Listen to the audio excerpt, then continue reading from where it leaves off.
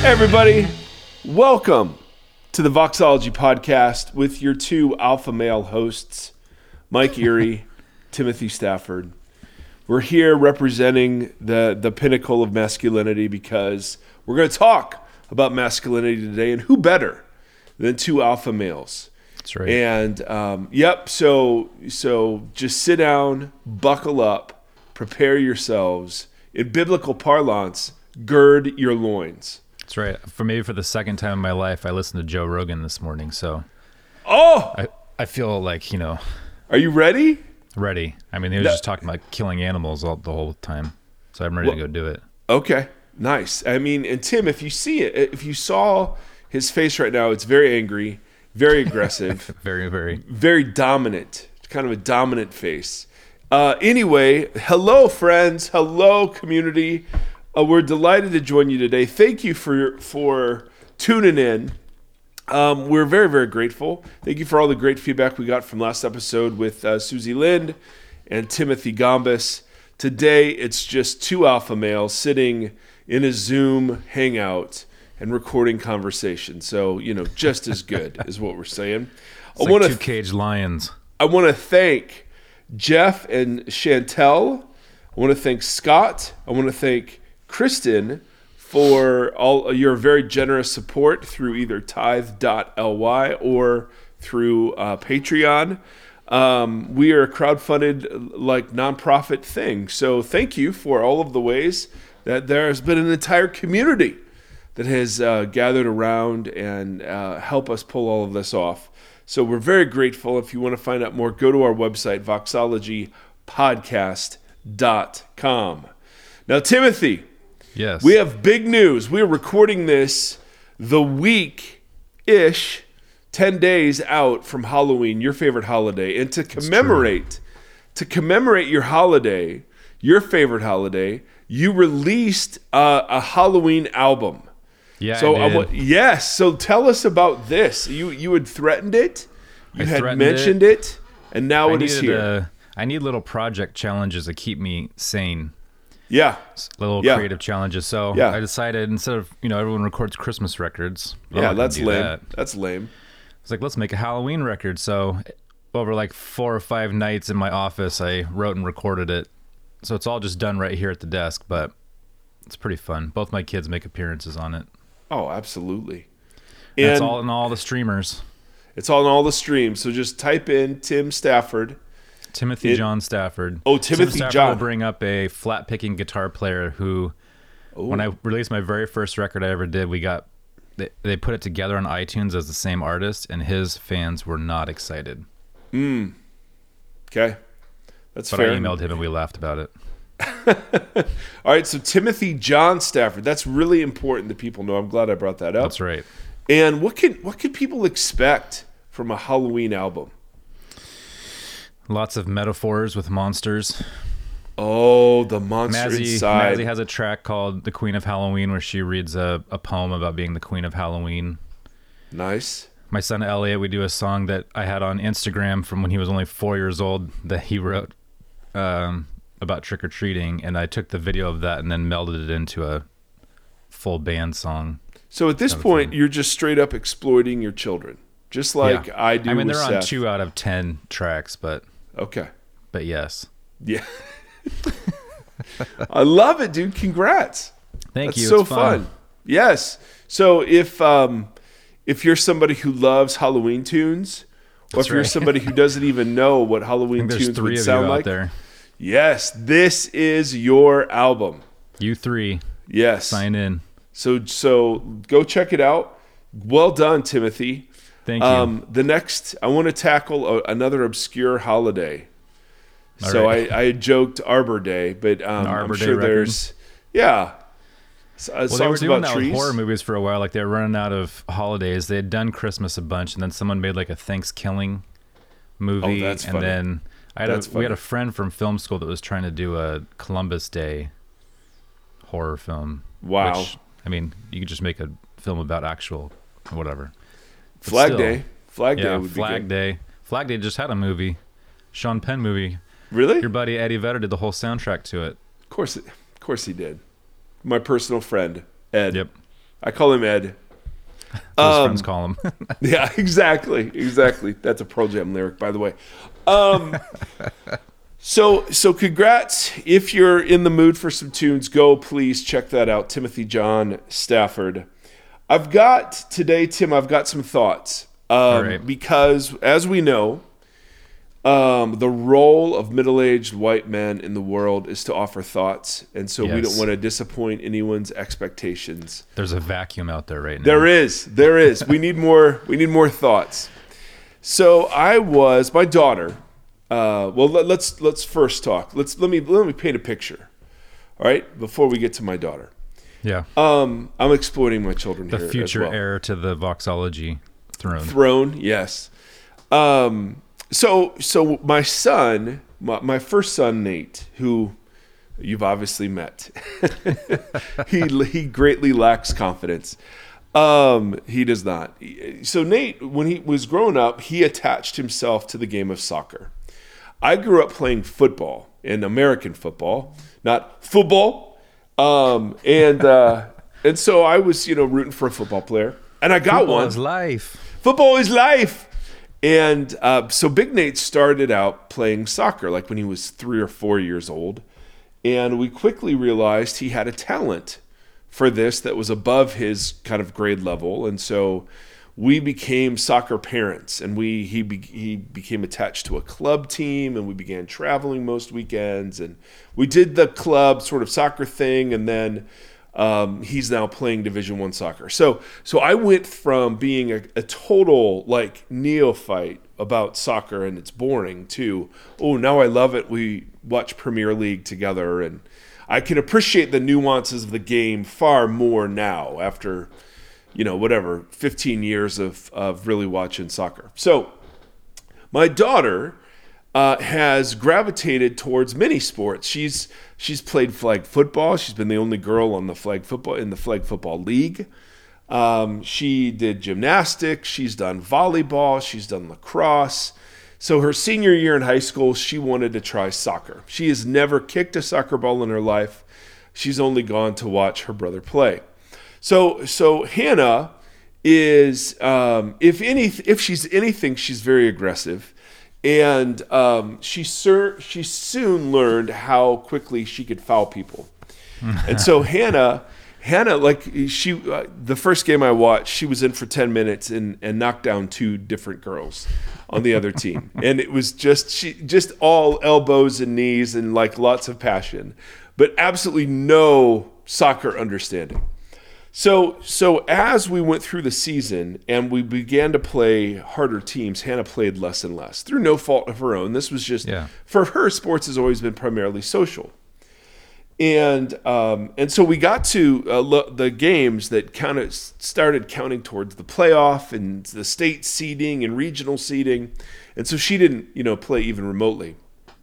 But we would just go and we would sit in the stands. And so last weekend we were sitting in a soccer stadium, 10 minutes away. We're watching our team, Hannah's team, play another team for some sort of regional seating. And this thing happens in the stands where they keep the 2 sets of parents very, far away from each other. So they're like our state rows of seats on one side, and then there's this building, and then there are rows of seats on the other side, and the teams separate.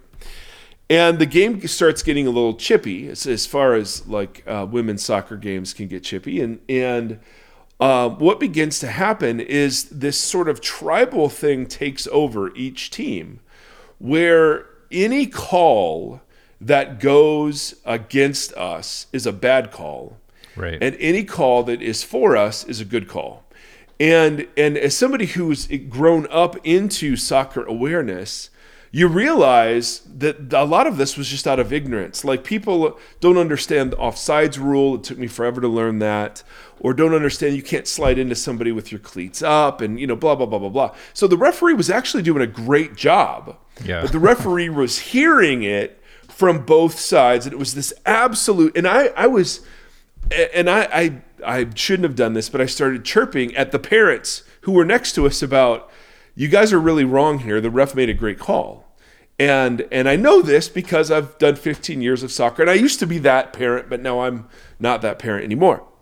And so I don't want to be the well actually guy, but it was so obnoxious that she goes to a Christian school, that this group of Christian parents was, just heaping abuse onto the referee, but it was totally out of ignorance. And it was absolutely tribal, right? There's no room for nuance, no room for complexity. No, it was just, if it's for us, it's good. If it's against the other team, it's good. If it's against us, it's bad, right? There's nothing in the middle. And I was thinking about, and the no duh statement of the century is coming. I was thinking about, okay, that's exactly, that used to be on sports fields, but now that's everywhere. That same approach to, I cannot hear any nuance, any complexity, any tension. It is literally, if it's bad for them, that means it's good for us. And there's nothing in the middle. You can't explain the complexity of anything. And I was thinking about how brutal it is to not only try to live in a society where that's the norm now, right? It's just the loud shouting of social media and even around dinner tables, right? There's just nothing. I mean, it's and I get this when I talk to people of different political persuasions. If I say anything negative about the Republican candidate, then I'm automatically endorsing the Democratic one. And it's like, well, no, you could actually critique without endorsing the other. I mean, it's a thing that happens among thoughtful people, And not that I'm claiming to be super thoughtful, but I'm working on it. And this sort of tribal way of seeing the world, which is just so utterly ruthless, is now obviously, not shockingly, making its way into the church. And I've complained about this before, but it's literally, instead of listening to the nuance of the Bible or having our assumptions and what's considered normal, like interrogated by the text, we now come in as fully formed, opinionated people, and we're just looking for churches to kind of validate that or not. Yeah. Which is exactly the opposite posture we're to have as students of Jesus, right? Which is to continually hold up normal to the examination of God's word, and to hold up myself in normal mode to the examination of the word, the scripture, the scripture, the spirit, and the community. And I don't have a way out of this other than I was just sitting there looking around for anyone in the stands who appreciated the nuance of what the referee was doing. Right. You know what I mean? But those people are the most quiet ones because they realize that it isn't tribal. So, and so you're just sitting there feeling so lonely. Like, does anyone else see that the referee is actually doing a great job here? Well, my dad is a high school referee. And goodness. He's been a high school coach and referee for my entire life. And so now he heads up the refs for volleyball, for girls volleyball, and boys now, I think, too. And so he's like, hey, you want to make extra money? I could get you in and get you trained as a ref. And I'm like, no way. The refs have to be currently up here, and I'm sure this is everywhere, but I can only speak to here. The refs have to be escorted to their cars after games because the parents have gotten so violent and so entitled to I think entitlement's kind of the thing, right? Like, you just feel so entitled to your opinion to a violent degree, regardless of any, like you said, nuance or anything. But it's pretty wild. Parents are just out of control right now. It's like once they got a little, and I'm not going to say it's a direct reference, but it really blossomed in the last 4 to 6 years, where people had really loud opinions, and then they became emboldened in them, and suddenly things got a little hectic. Yeah. Yeah, we saw it before that in really competitive sporting environments. So not casual sporting. That's where you see it now is, hey, how many headlines do we see of at a third grade baseball game, there was a big brawl. Yeah. Right. And you're just like, okay. But to me, that serves as the perfect metaphor for the kind of culture war dialogue that we find ourselves in. Right. And to be somebody who is attempting to be thoughtful or attempting to appreciate the complexity of issues, right, is to just be castigated completely by both sides. And the space we're trying to carve out, and we've been trying for 7 years. This is our 7-year anniversary, by the way. Today? Well, this podcast. I mean, this specific. We started in October, the first weekend in October of 2015, and here we are. They said it wouldn't last, Timothy. Here we go. Yeah, they were wrong. Or we just have nothing better to do, and we're stubborn. It could be either one of those. Yeah. But I was reminded afresh as I'm sitting in the soccer stands of what it is, the hard place we're trying to carve out, not just culturally and politically, but even in Christian circles.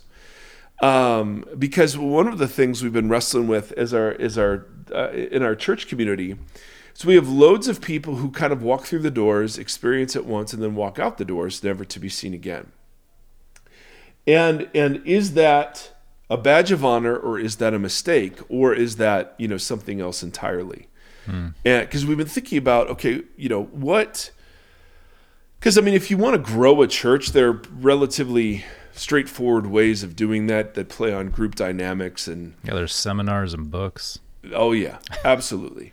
And if you're trying to be a thoughtful sort of middle third way sort of church, it's a much harder thing. And so we're constantly examining, are we third weighing it too much? Are we, blah, blah, blah, blah, blah.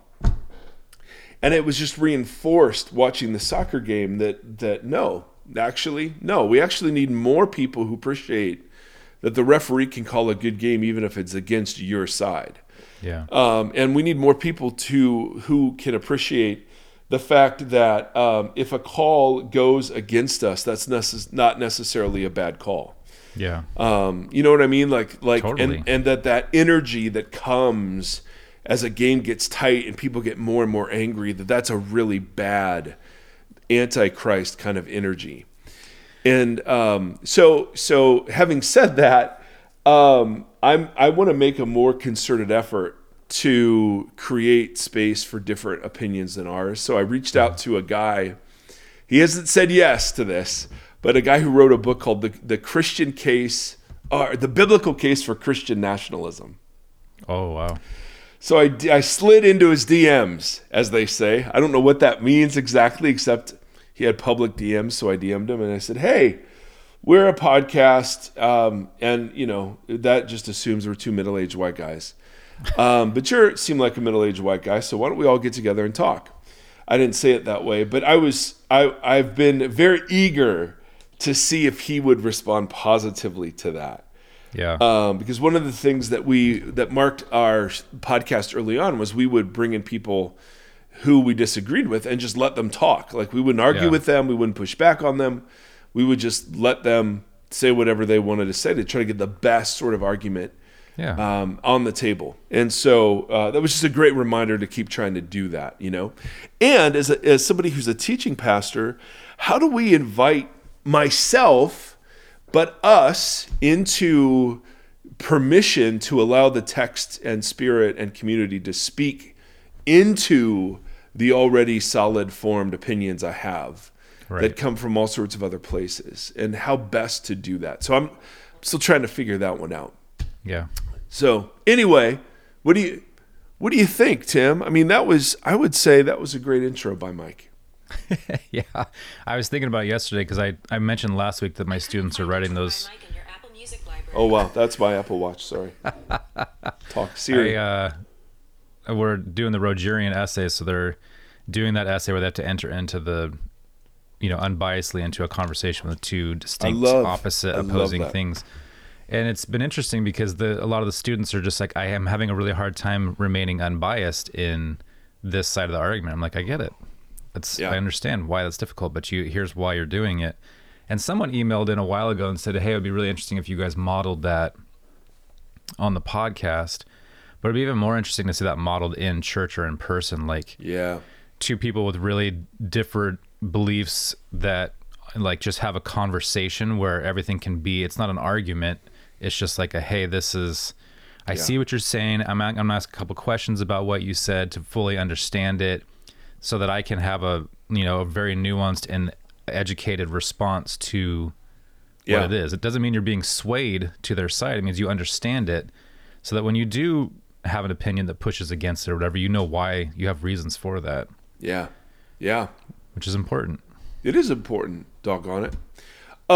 So more about that down the road. I'd love to explore some of that space, like Will Ferrell does with the cowbell when he's invited to explore the space. Well, I invited Sean Foyt on, but he doesn't want to. Okay, that's fair. He didn't respond. You have been a little angry towards him. What? And well, he's pretty spirited too. yeah, he is. And I'm gonna reach out to FG. I mean, the OG FG, Franklin Graham. Yes, I love it. All right, today we need to talk about alpha males. Speaking of Franklin Graham.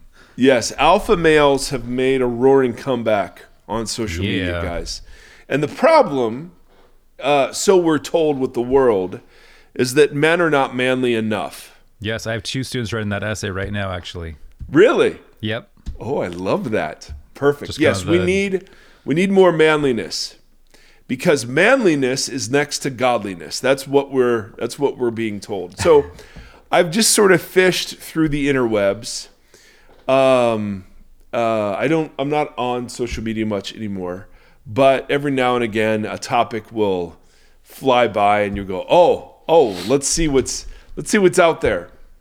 And this seems to come from enough different places that it's a thing. So this seems like a thing. So for the first thing I saw was an advertisement for a conference called the Man Up Conference. All right? Yeah. And this was either in Florida or Texas, of course. And I just want you to notice the language from the one of the biggest, the headline speaker there was this guy named Tullian, and I don't know how to pronounce his last name. He's Billy Graham's first name. Tullian, yeah, which is cool. And Yeah. it's like, I don't know how to pronounce his last name, but he's Billy Graham's grandson who used to lead a church in Florida but had multiple affairs, and married the woman who he had an affair with, and now evidently is teaching us to be manly, which I always think is super interesting. But the invitation language is, don't miss the pregame.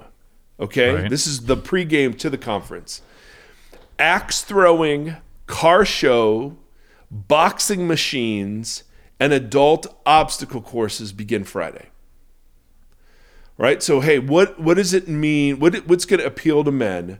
Axe throwing, car shows, boxing machines, and adult obstacle course. Perfect. Yeah. Along, and this is other text, this is pulled straight from the website. Also, with the conference tickets that you purchase, you receive entries into drawings or raffles for, and here are the prizes: gun range sessions, semi-automatic weapons, guided fishing trips, knives, bows, and sporting event tickets. And the goal of this conference, after completing 10 sessions in the Word, capitalized, over just 2 days, you are sure to leave feeling like a man leveled up. Leveled up. Leveled up. So I just observing this, because there is definitely a slant that is taken on what it is to be a man.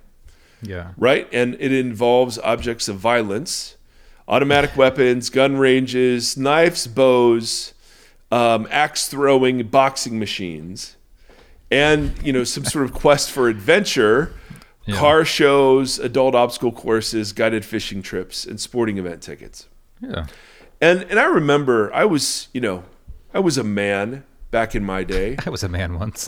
Yeah, I was a man when Wild at Heart came out by a guy named John Eldridge, and there was this kind of movement that swept through in tandem with something called Promise Keepers. That was a men's conference back in the day that did some really good things. I mean, they were one of the first places I heard about racial reconciliation, for instance. And so there were good things that were part of all of that. But this is just sort of like, the resurgence of that same sort of idea that masculinity is this rugged, outdoorsy, Joe Rogan type expression. Yeah. And the fact that it gets tied in, and if that's what you want to see masculinity as, great. But the fact that it's tied into the Bible is where I find it problematic. I mean, to be honest, I don't mind axe throwing, and I'd love a cool car. I have a truck. Boxing for sure, dude. See, that's the thing we talked about before too, though, is like most of the people who enjoy football and that kind of stuff in my life are women. Yeah. Like, so when we talk about we give those examples before when we talked about this a little bit with like the church having like the male Super Bowl party, and then the women have like a knitting club or like a baking thing. It's like, well, most of the women I know don't knit and like to watch football. Yeah. And that means you know some great women. Yeah, well, I bet it's probably more prevalent than not. Totally. But again, the issue isn't, hey, do men enjoy these things? Sure. Yeah. But that this is endorsed as subtly, in this case, as biblical masculinity. Right. Now, there's another guy who I will not name because he's just I don't know, he seems like a troll who just fishes for and markets himself as kind of the counter PC woke guy, one of many. But he's writing a book called The Manliness of Christ. Oh my gosh. Yes, I love it. I can't wait. How the masculinity of Jesus eradicates effeminate Christianity. Wow. Yes. And so here's some of right. I'm gonna reach out to that person too. But some of the tweets were like effeminate pastors produce feminine churches. Feminine churches produce an emotional culture. Emotional culture does not attract strong men. No strong men equals a weak and vulnerable church. Now that's straight out of the Driscoll playbook. Totally. And again, I mean, he literally, it just seems to be recycling sort of Driscoll content. There is far too much similarity between the fashion and hairstyles of lesbians and male Christian musicians. Wow. Right. So you've got a culture about man up, and then you've got the manliness of Christ, which I have no doubt will be very biblically faithful. Then you've got the Promise Keeper CEO organization I just mentioned. He says that churches are making men effeminate by teaching Jesus wrong. We've taught a Jesus that's an idol, that's not the real Jesus. We've taught a Jesus that says to love means being nice to everybody. Jesus wasn't very nice. He wasn't very nice most of the time. Check. Then we've got a guy who literally he seems part of the like MAGA movement. Part of his Twitter handle is alpha male. Wait, the last guy was the Promise Keeper guy? Yeah, that last guy was the Promise Keepers guy. This is new. So this one is a different guy. Gotcha. This guy is, as part of his Twitter handle, alpha male. Gotcha. And just a sample of the tweets that you'll find, it must suck to be a beta male. As an alpha male, I wouldn't know anything about that. Weak men, different tweet, are the most dangerous humans in the world. And I kid you not. All right, this is a real one. I saw it. The word masculinity did not have any meaning until President Trump was born. Whoa. And this guy has 350,000 followers. I've been an alpha male my entire life. I can't help it. I was born this way. So, I mean, the word masculinity didn't have, what was it? It didn't have meaning. That is hilarious. Yeah. Now. What a weird statement. That is a weird statement. All right. And then we have from our friends over at Desiring God, the Gospel Coalition, an article about beards and which is right up your alley, Tim, because you have a great beard, man. A great beard. I've seen you without one. Make me shave it. And no. Beards protest. So this is from an article. All right. Beards protest against a world gone mad. They testify in their own bristly way that sex distinctions matter. So beards are now part of the culture war, evidently. So sucks for my friends that can't grow them. Well, we know what those are. Those are soy drinking beta males. All right. So on the one hand, we have the Man Up Conference. Yeah. Then we have the Manliness of Christ guy talking about effeminate pastors. Then we've got the Promise Keepers guy talking about effeminate churches who teach a Jesus that was nice when Jesus was actually not very nice. Yeah. Then we have the alpha male guy just declaring he's an alpha male, which I don't know. I mean, I've been around alpha males, and the last thing they're always saying is that I'm an alpha male. So it's just, wonder if there's some compensation there. I don't know, curious. And then Desiring God gives us beards. Are a protest against the erasure of sex distinction. So all that is to say, the issue, again, Timothy, is not whether or not you think these things are manly or not. The issue is not if manliness existed before President Trump was born or not. Such a strange claim. Totally. And you have to be that crazy to get noticed these days, right? Guess, I mean, yeah, it's working. Oh my word. It's that when any single version of manliness gets held up as the biblical version of manliness, that we now have a problem. Yeah. And it's an idolatry problem. It's recasting Jesus into some image. Totally. Whether Jesus was mean or Jesus was nice, what a dumb set of categories to evaluate Jesus using. Yeah. Right? Was Jesus an alpha male or a beta male? You've already betrayed the idolatry just by putting the question that way. Yeah. You know what I mean? So the search, I want to stand resoundingly against the search for anything remotely called biblical masculinity. Yeah. Because guess what? We meet all kind of men in the Bible, and all of them, with the exception of one, are whacked, right? They all have issues.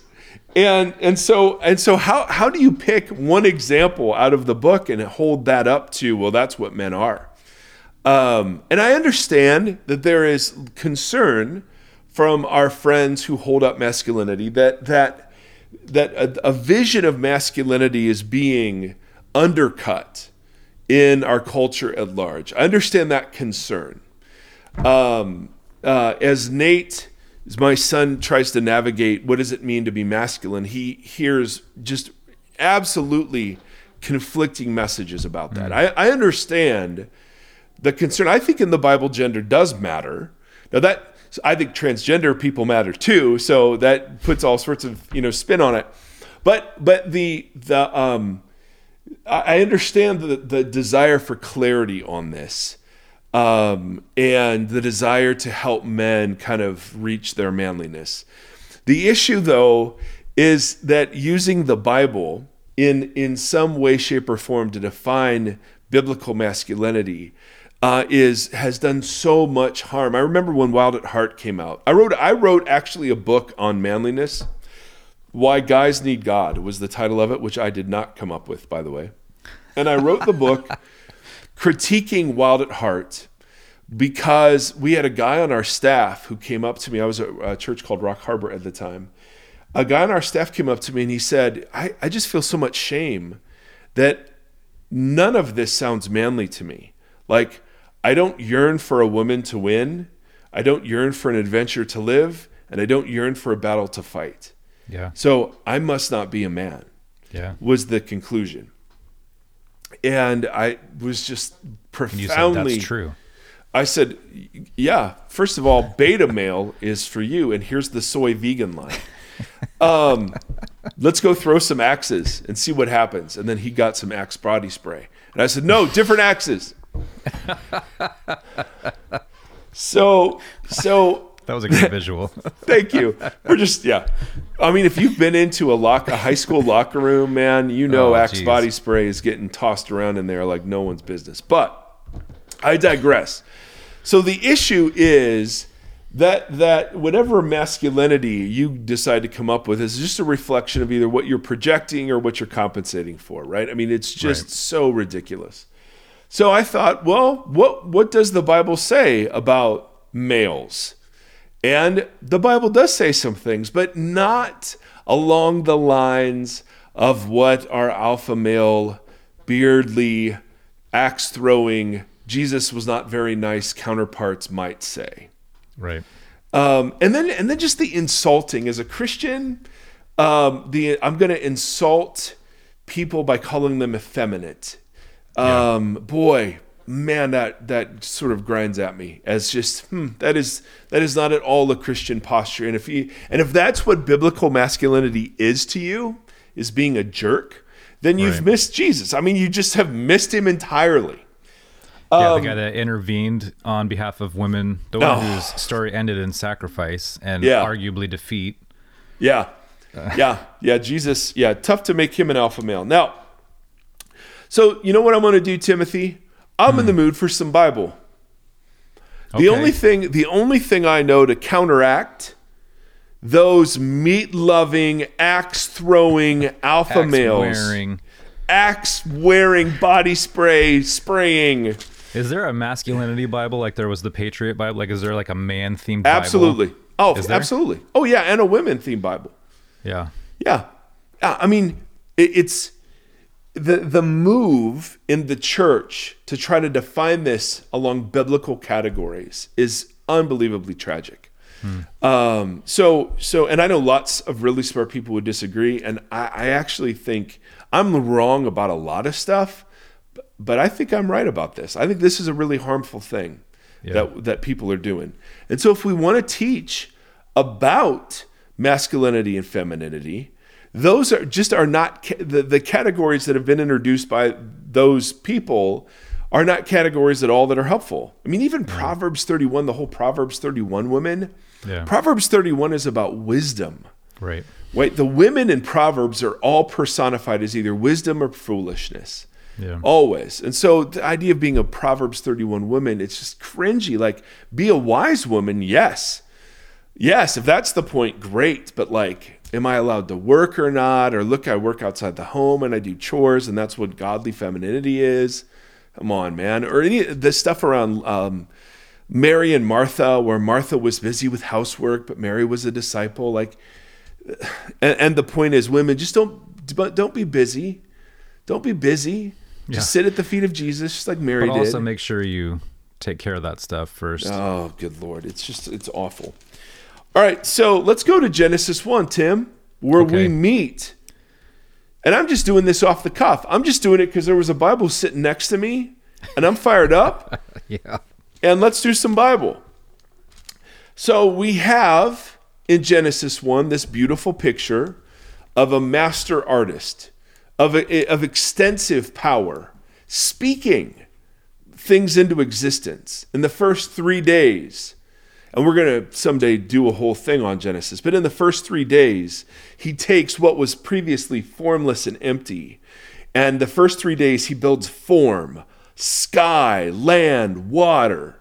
And then the next 3 days, he deals with empty. He fills the sky with birds and the land with animals and trees and the water with fish. And as part of what he does on the 6 days, he introduces the human being. And he says, God said, let us make humanity in our image. Now the us there is not the Trinity. Moses wouldn't have had a conception for that. The us there is most likely the royal divine council. Let us make humanity in our image. So the plurals are fascinating, right? So that because God here is known in Genesis 1 as Elohim.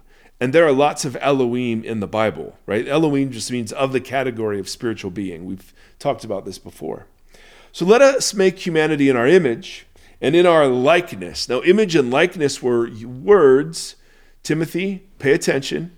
Sorry, I'm making sure. It sounds like there's noise outside, and I have my window open because it was warm, and I'm going to close it if it's loud. No, I didn't hear anything, except all that I heard was your attention wandering, drift away. The riveting from the riveting exegesis. Let us make humanity in our image and likeness. Image and likeness, those are kingly words. We've talked about those before. Image and likeness were representatives of. So let's say there was a king. The king was always the image of a god. All right. So Pharaoh was the image of the god Ra, I think. In the ancient Near East, this was very, very common. The kings were the images of the gods of that nation. And you would have statues or likenesses of the king in the midst of temples and in far-flung cities. Those images and likenesses stood for the authority that the king had as an image of the god. Yeah. Now, that image, literally, is taken and now applied to human beings so that we image God as in the same way that a king would image a god. But now what was true of a king is now true of all of us, which is this theme throughout the Bible that God has always been looking for, not a king, but a kingdom of priests, not just a group of priests, but a whole, slew of priests and a whole slew of royal messengers and whatever else. So the rule and likeness is tied to the commission that they would have to rule over the fish, the birds, the livestock, and over all the creatures that move along the ground. So that these representatives had delegated authority to exercise consistently with God's character, and as representatives using God's example, they would continue the drawing out of flourishing of the world that God had made. I like that. The drawing out of the flourishing. Yeah, creation was embedded with potential. Yeah. So the humans could build out on that, draw that out, build upon it, and use it and further that potential. Yeah. So it says that God created humanity in his own image. In the image of God, he created them, male and female, he created them. Now, there's absolutely nothing in here when we first meet male and female, other than their counterparts, and that both are required to bear the full image of God. Correct? Yep.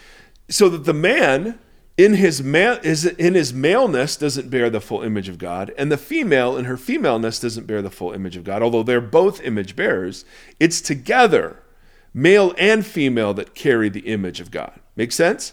Mm-hmm. So the first thing we learn about the man is the man belongs to a set of two. He belongs to a pair. He's not self-sufficient. He's not self-reliant. He is not. He's not existing outside of his own self-reliance.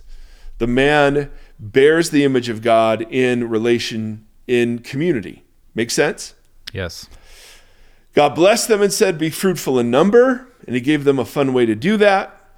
"Fill the earth and subdue it." Now, the word "subdue" here means to bring order to what is chaotic. So the idea is that the earth wasn't the whole garden, but the garden was placed on the earth, and that their job was to expand the borders of the garden to encompass the whole earth. And they would do this through the manufacturing, the very joyful and fun manufacturing of other image bearers. Yeah. Right? And then God said, "I will give you every seed-bearing thing." So they were, eating eating seed-bearing plants initially for food. God saw it was good. Great. So that's Genesis 1. No inferiority, no superiority. But the idea is the image can only be contained because there's R-ness, like O-U-R-ness, R-ness, let us make humans in our image. There's some sort of plurality there among the Elohim that is now going to be represented in a plurality of human beings. All right, that's the big point. There's and total equality. There's no ranking or hierarchy here whatsoever. Then in chapter 2, we read about the account of Adam and Eve. Now, no shrub had yet appeared on the earth, so the earth was beardless. In other words, and no plant had sprung up. For the Lord God had not sent rain on the earth, and there was no one to work the ground. The Lord God formed a man. Now, the very common mistake made here is to think that this word man means biological male. Right. Right? We've talked about this before. No, the word man is the word Adam. And Adam does not become a proper name until later in the story. Adam is a name used and coming from the ground, the word for ground, which is Adama. Yeah. So the Adam was made from the Adama, right? And the Adam is not sexually differentiated.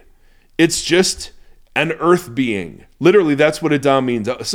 Something made from the earth. Yeah.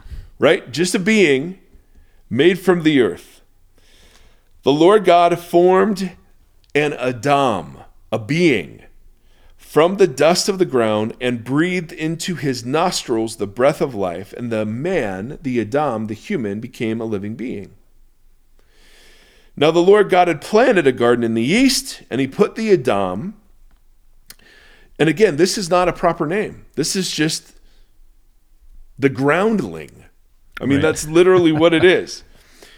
The earthling, to quote an Eddie Vedder solo album. There you go. He put the man he had formed in Eden. The Lord God made all kinds of trees that were pleasing for food. Here, a couple of you shouldn't take. Then there were some rivers. The Lord God took the man and put him in the garden to work it and take care of it. Now, work it and take care of it are priestly words. These are words used in Numbers to describe the work of priests.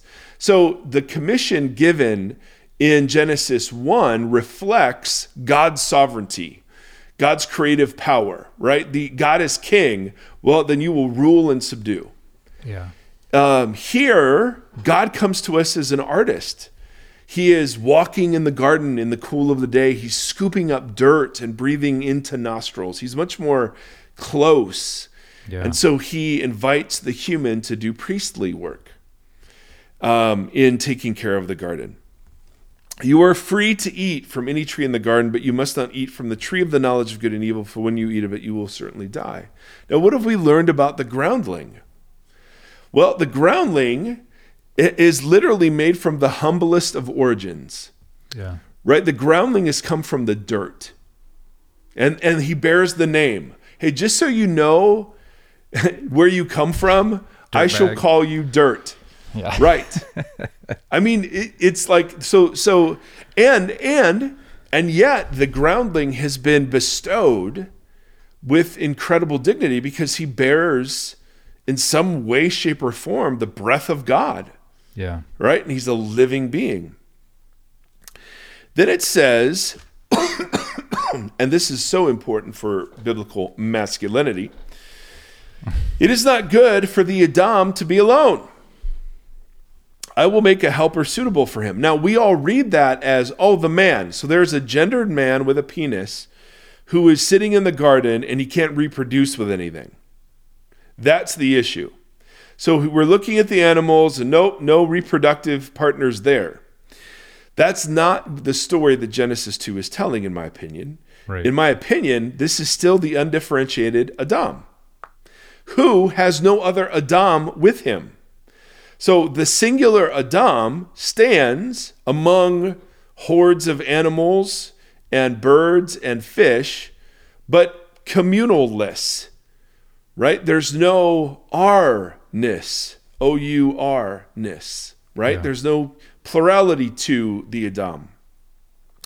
So we always want to talk about, suitable helper means, and the suitable helper, by the way, is, pardon me, and I know a lot of our Reformed brothers and sisters take this as man being biological male, and so the man was formed first, so the man has precedence.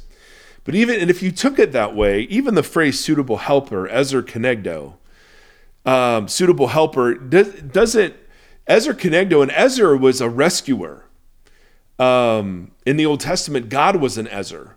Yeah. An ezer was used in some contexts as military help.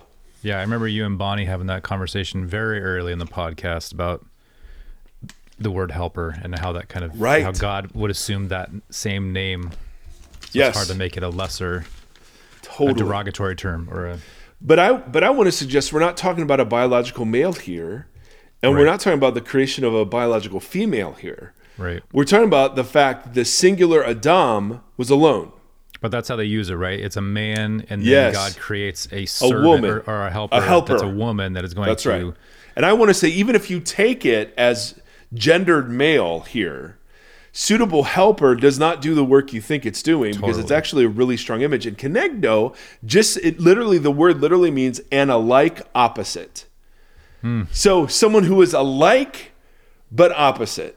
So it's like two puzzle pieces. They're not the same, but they belong together. They're counterparts.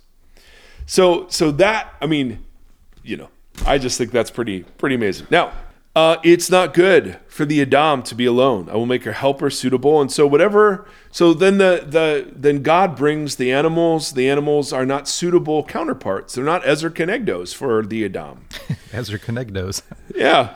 So for the Adam, no Ezer Kenegdo was found. So he caused the Adam to fall into a deep sleep. And while he was sleeping, he took one of the Adam's ribs. Now, every English Bible I've read has a textual note.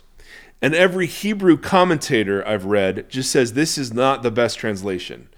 He took part of the Adam's side. He took part of the Adam's side. Now, the rabbis have a field day with this. At least the healthy ones do. Because they say the suitable helper was not taken from the head to stand over the Adam, or from the feet to stand under the Adam, but from the side to serve alongside the Adam. So the side imagery here, I think, turns out to be really important. Then the Lord God made a woman. Now this is the first time we've met this word. And Ish and Isha. And the words are related to each other. But now, notice, God didn't create a woman from something else. He took what was sexually differentiated and gendered it. He sexed it. Right? The Lord God took a woman from the rib or the side he'd taken from the Adam and brought her to the Adam. And now the Adam speaks for the first time and says, bone of my bone and flesh of my flesh, she shall be called Isha, for she was taken out of Ish. And so you have this interesting play where the Adam was named from the ground, and the Isha was named after the Ish. I think I may have reversed those two words. I didn't have this is off the top of my head, so I may have reversed those two words. But the idea, she shall be called woman, for she was taken out of the Adam. Yeah. Now they're sexually differentiated. Yeah. And before that, they weren't. Now we have a proper name, Adam. And Adam names his wife Eve, or living. So we have this great, archetypical story of groundling and life.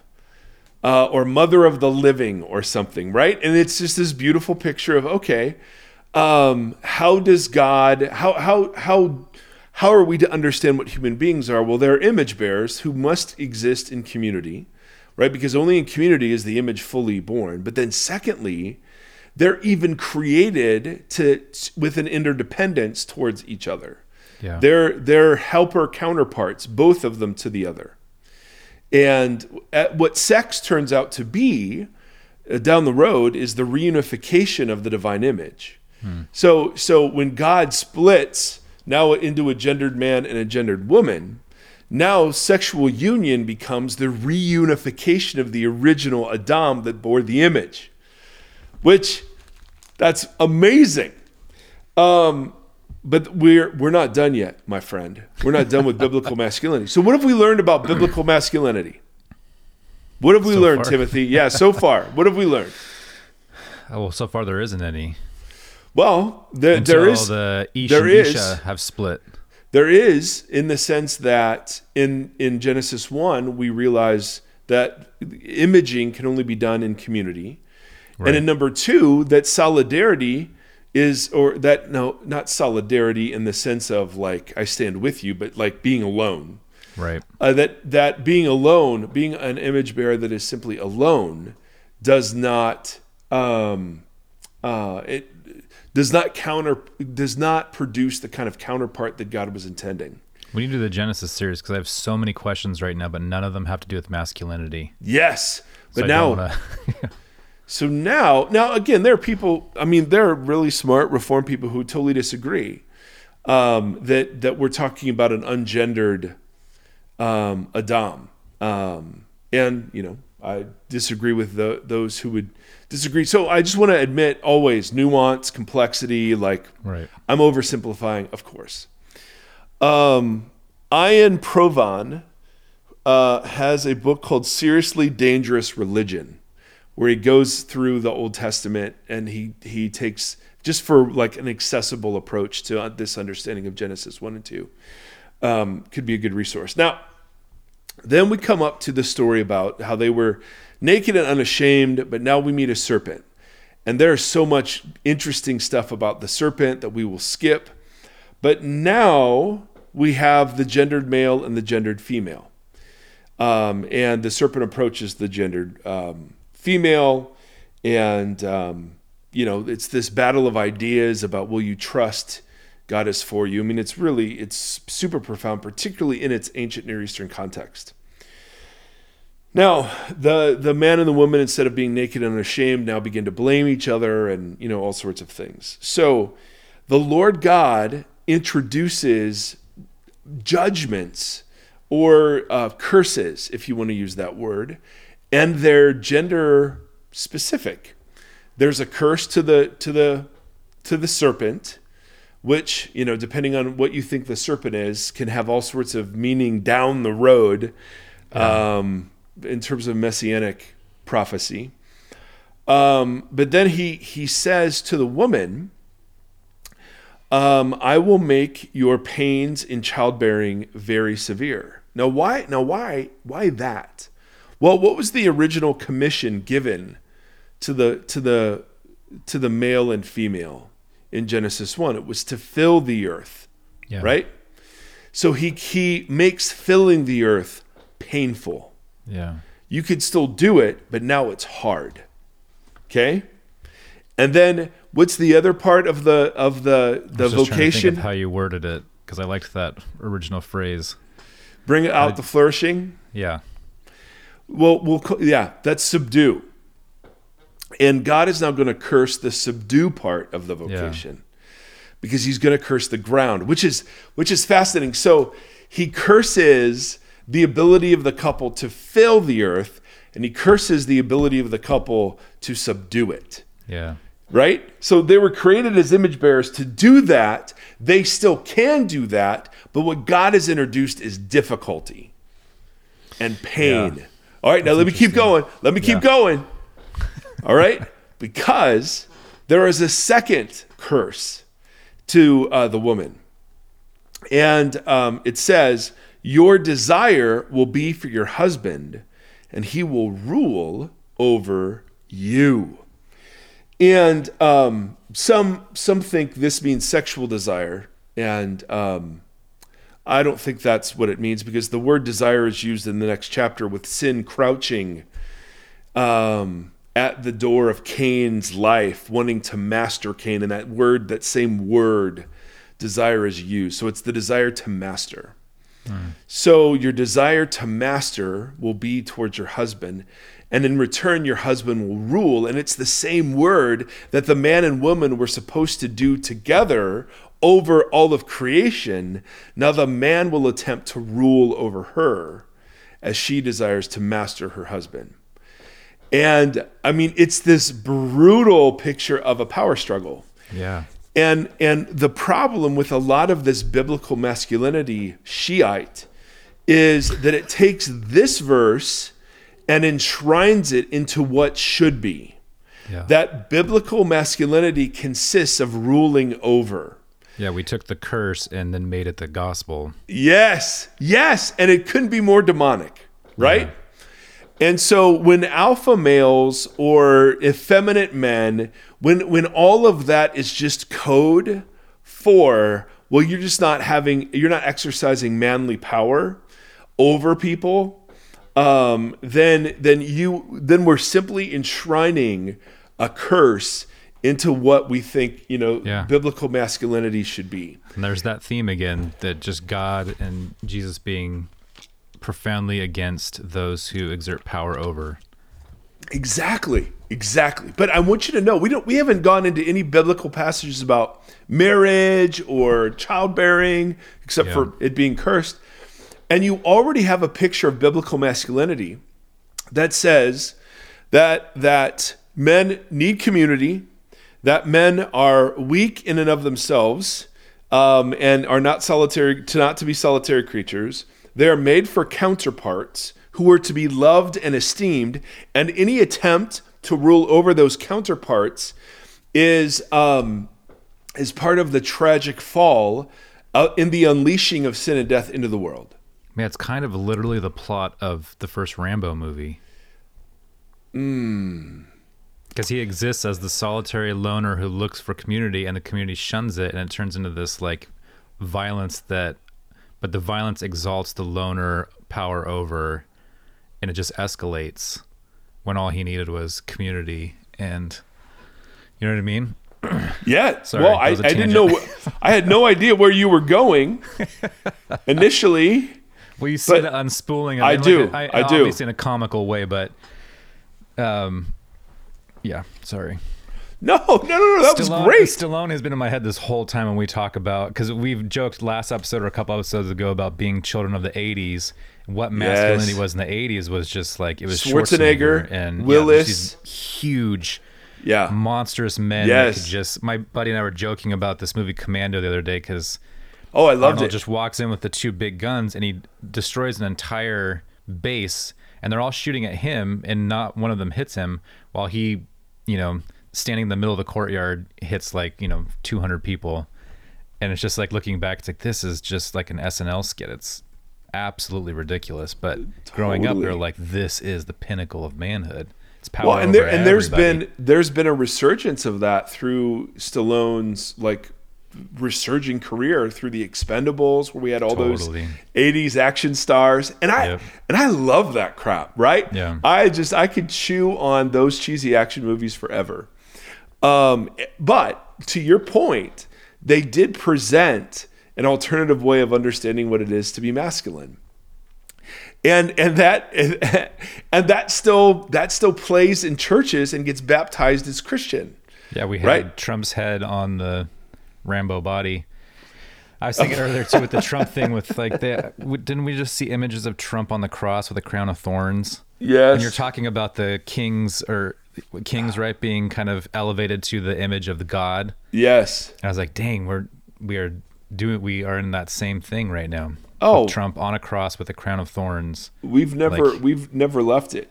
This is what we do, and all of us are guilty. Yeah. So that's why it's a curse, right? It has now become the natural state of humanity to pursue power over each other. It's really interesting. And what's fascinating is Paul's teaching on marriage in Ephesians, that gets used as like the wife submit passage, Yep. is actually the reversal of this curse. Oh, it's so good. And we don't have time for that today. If there's a clamor for it, we can do it next week. But the point I want to make is still out there to come. Because then he says to the gendered man, because you listened to your wife and ate from the tree about which I commanded you must not eat from it, cursed is the Adamah because of you.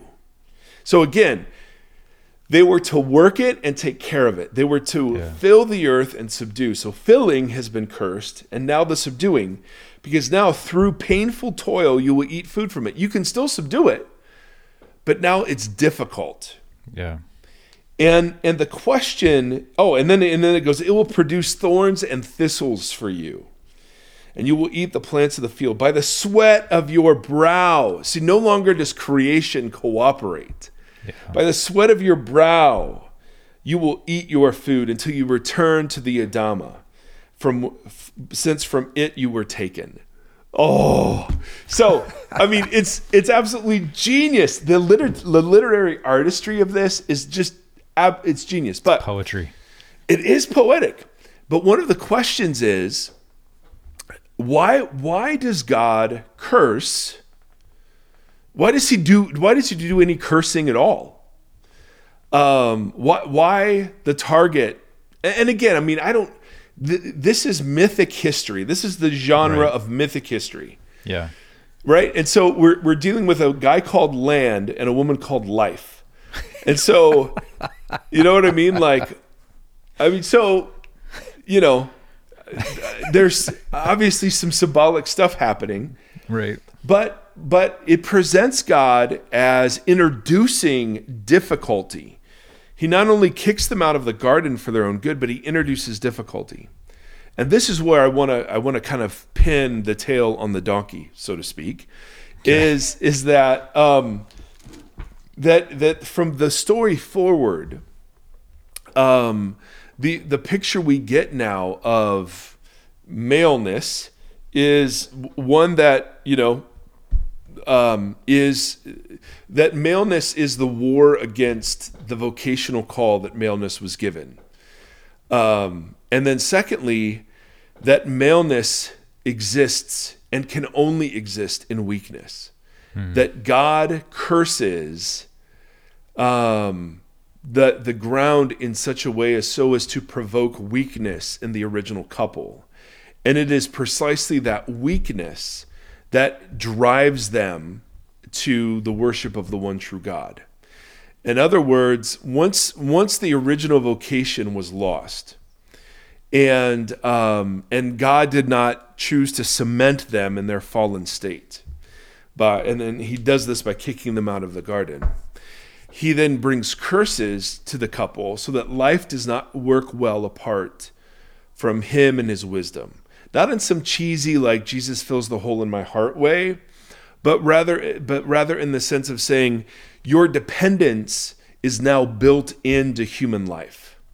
Like before, you were independent. You could choose whether or not to eat of the tree. But now there is weakness that's baked into the human condition, right? There's finitude. There are limits. And so all of this alpha male crap is simply the disguise of people who are trying to overcome that curse. The curse of weakness, the curse of limitation, the curse of limping through life, the curse of aging, the curse of death, the curse of not being at the pinnacle of your power for your whole life, the curse of losing the muscularity of your body or the brilliance of your mind. That whole picture is designed to bring us to the place where we realize we need mercy. And not in some, cheat, like I said, not some gospel like God's up there going, hey guys, it sucks, so you turn to me. No. But God ensured that our vocation building cannot be fully accomplished or idealized without each other and without some participation from him. And so if you want to talk about biblical masculinity, here's where we start. We start in the need for community. We start in the recognition of weakness. We start in the recognition that our quest for power has to be contained and fought against and resisted, right? All of the exact opposite things that we're being told what biblical masculinity is. Totally. Well, this is where biblical masculinity starts. Now, should we start a man down conference? Oh, I love that idea. We should. Let's do a beta male conference. Absolutely. Drink soy lattes. Yeah. And we can throw Axe body spray. Now, so we can shoot Axe body spray cans with pellet guns. The nice thing is we don't need bear spray out when we're camping because, we have Axe body spray on. That'll take care of it. That's right. No, so I just wanted, I understand that that gender is a really confusing thing in our world. And I don't agree with every single voice out there that tries to make it more confusing. But I also don't agree with every single voice out there that tries to make it less confusing. Yeah. And particularly when it plays into stereotypes, and then they baptize those stereotypes using biblical language. I just find that to be abhorrent. And then they oppress people through those. Yeah, well, they don't even have to actively oppress. I mean, just calling someone effeminate. Right. What? Really? I mean, what an awful. I mean, to treat other image bearers this way. Yeah.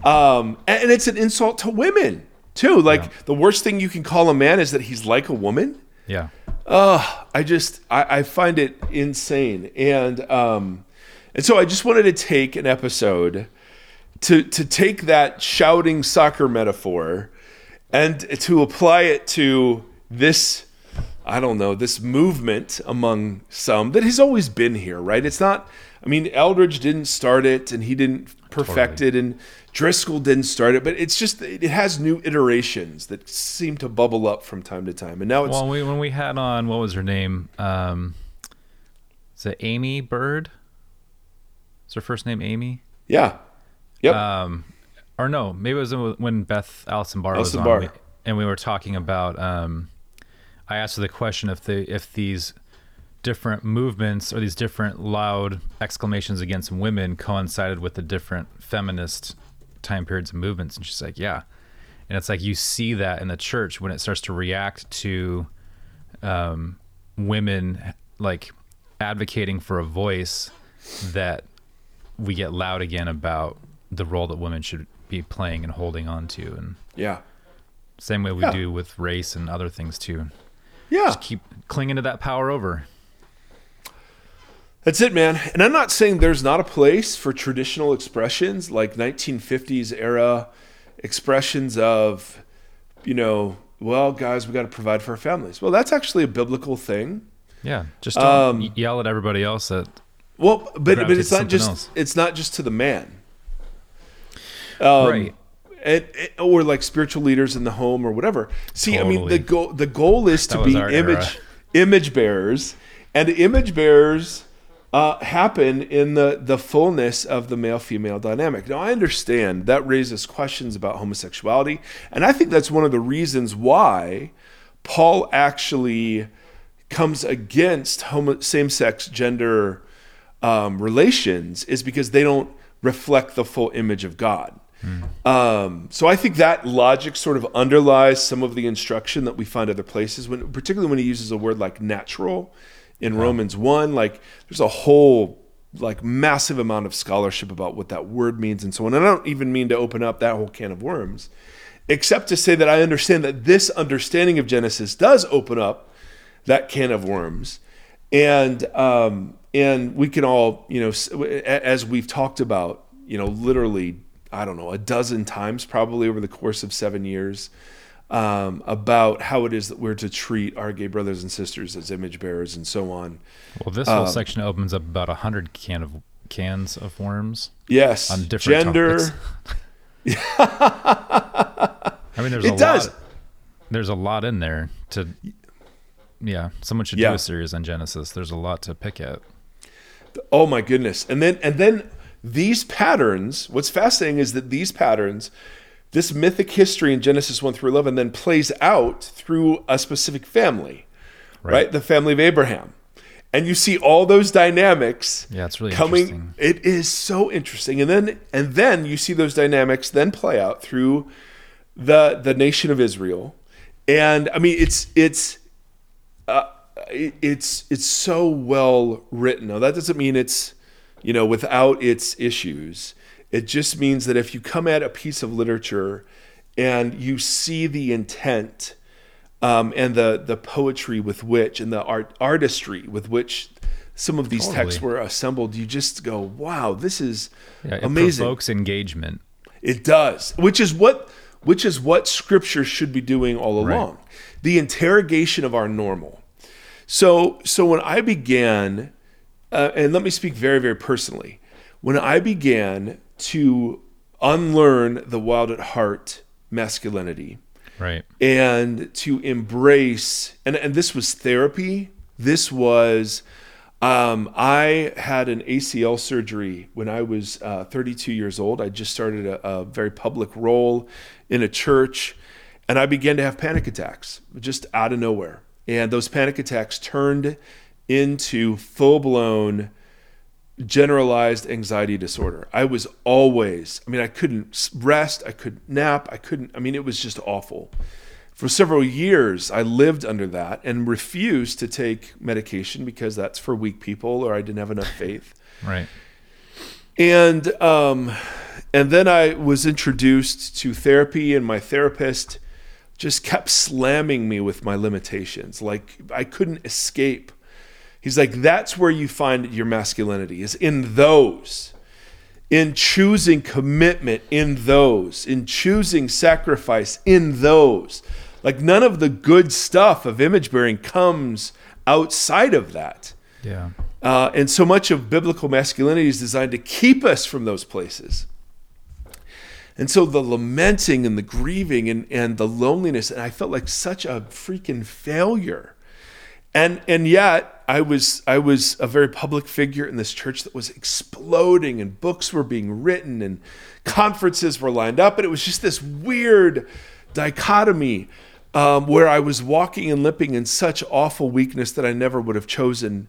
And yet in those places I was finding like deep intimacy with Jesus and usefulness in his kingdom. And then I met Seth Erie, and man, I'm sorry, that boy, you want to talk about what it is to be fully human. That boy is my mentor in the way of Jesus.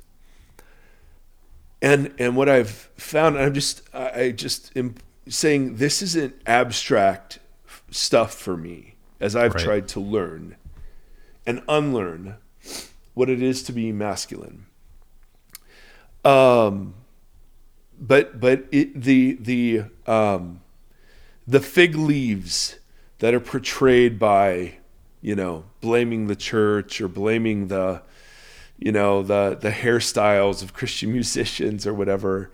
Right. I mean, that's the same old sorry story that still does tragic harm. And, I think what the gift that God will give all of these people over the course of 80 years of their life is a really sincere run-in with their limits and their dependency. And it's there that you realize the goal isn't to be alpha or beta or anything other than to be fully human. Yeah. And to be fully human in this world, because of the curses, means to live with weakness, in weakness, from weakness, with weakness. And and to me that liberates everything. I wonder how American some of this is. Maybe I have no frame of reference, but so much of that, like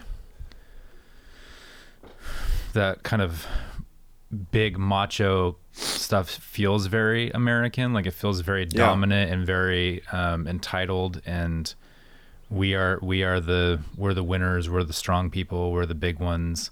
I wonder if older countries still struggle with this in the same way. I'm sure they struggle with it, but I wonder if it's as pronounced or I don't know. It's such an interesting idea.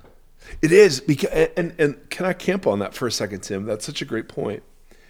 Because guys like Jordan Peterson or John Eldredge or Promise Keepers guy, they're tapping into something. Yeah. Like there is, I remember when I first read Wild at Heart and I went to a John Eldredge, he was speaking at a conference and he's showing the trailer from The Hobbit. And he's like, and there was stuff coming out of me that was like, yes, I want to travel with a band of brothers, and I want to be on an adventure, and I want to be a romantic pursuer. Like there is something real being tapped into. And so I don't want to just wipe all of that away and say, oh, it's all just nonsense and meaningless, because there is something that's being tapped into. And if you were to ask my favorite movies would be Gladiator. Do you think that's tapping into something, or if that's just, we have just like a two-dimensional thing built into us that, because a lot of the manly stuff now is like, it's as fear-based as anything else in the church, where it's like they're coming to strip you of who you are. They're trying to take from you. Oh, and they make women into enemies, and they make women into these like seductresses. And and then we baptize things like the Billy Graham rule or whatever that takes agency away from women. Right. Or even from men, because you're like, you can't control yourself because she's just only coming into this situation to do X, Y, and Z. And it strips women of their own rights and abilities within a professional environment. And I always wonder, like, are we drawn to that stuff because we're told exactly what Eldridge is doing? Like, this is what it means to be Right. on an adventure and be a man. This is core to your innermost. And so we get baptized in that. And then when we don't see it, and then we get told that it's being taken from us, we get defensive. Yeah. And we want to fight back. Yeah. And then which obviously fight back language immediately plays into your manliness. So it feels like a really two-dimensional cycle that, I don't know. Like, growing up in the 80s, you had Schwarzenegger, but then I remember being like so drawn to people like Robert Smith of The Cure. Yeah. And like, you know, Lipstick and Different, and singing these really soft songs that had these really emotional pieces to them, and being like, you know, stay away from the goth kids because they wear makeup. And it's like, well, but I can kind of vibe with what they're talking about. Like, Totally. Yeah. Yes. I so relate to that because I was a football player. I was a weightlifter. I was like the stereotypical, you know, wannabe jock who loved Van Halen, and but had a soft spot for Duran Duran that I never admitted to anybody. Well, you know what's interesting is my college has what's called stunt team, which is a new thing in America, or I don't know, maybe it's outside of America, but it's for girls that like grew up in gymnastics and cheerleading, and they made a new sport, and it's a competitive sport that takes all those things, and it has nothing to do with having to be on the field for men's football or basketball. And so some of the girls are writing papers about that stuff, and it's great. I went to their meets last year because my daughter is really athletic and is really into gymnastics and cheerleading. And it's like, well, here's a thing that can actually give her like structure and meaning behind that stuff. But the girls writing these papers about stunt not being respected as a sport, and I was like, yeah, let's pick at it a little bit. Like, how do you feel when you would go cheer at a football game? Whose event was it? Yeah. And they're like, it was the boys' event. It was football. And it's like, yeah, what does that make you think? What about the stigma that's wrapped around that cheerleading is only there to support the male? You weren't cheering at the girls' basketball games. You cheer at the boys' basketball games and the boys' football games. You're there to support and do this thing. And it's like, now they're building these new sports and structures to help edify and give So I don't know. There's a lot in there about how we kind of just, I don't know. Totally. Oh man, that's good. And I feel the same way with Hannah. Like when she, you know, they didn't have girls flag football. So we played with the boys. The boys, yeah. Yeah. Which is, I thought that's fantastic that she, you know, that she was just so courageous to go out there. And I don't know, man, it's a big hairball, kind of like your beard. And we'll end on that note. Friends, Romans, countrymen and women, thank you for lending us your ears. We are incredibly grateful. And we hope this is helpful. We'll try to see if we can get some alpha males on the show just to, you know, explore the world of axe throwing, which I don't know. I didn't know was a thing. Yeah, I'm going on Saturday night for someone's birthday.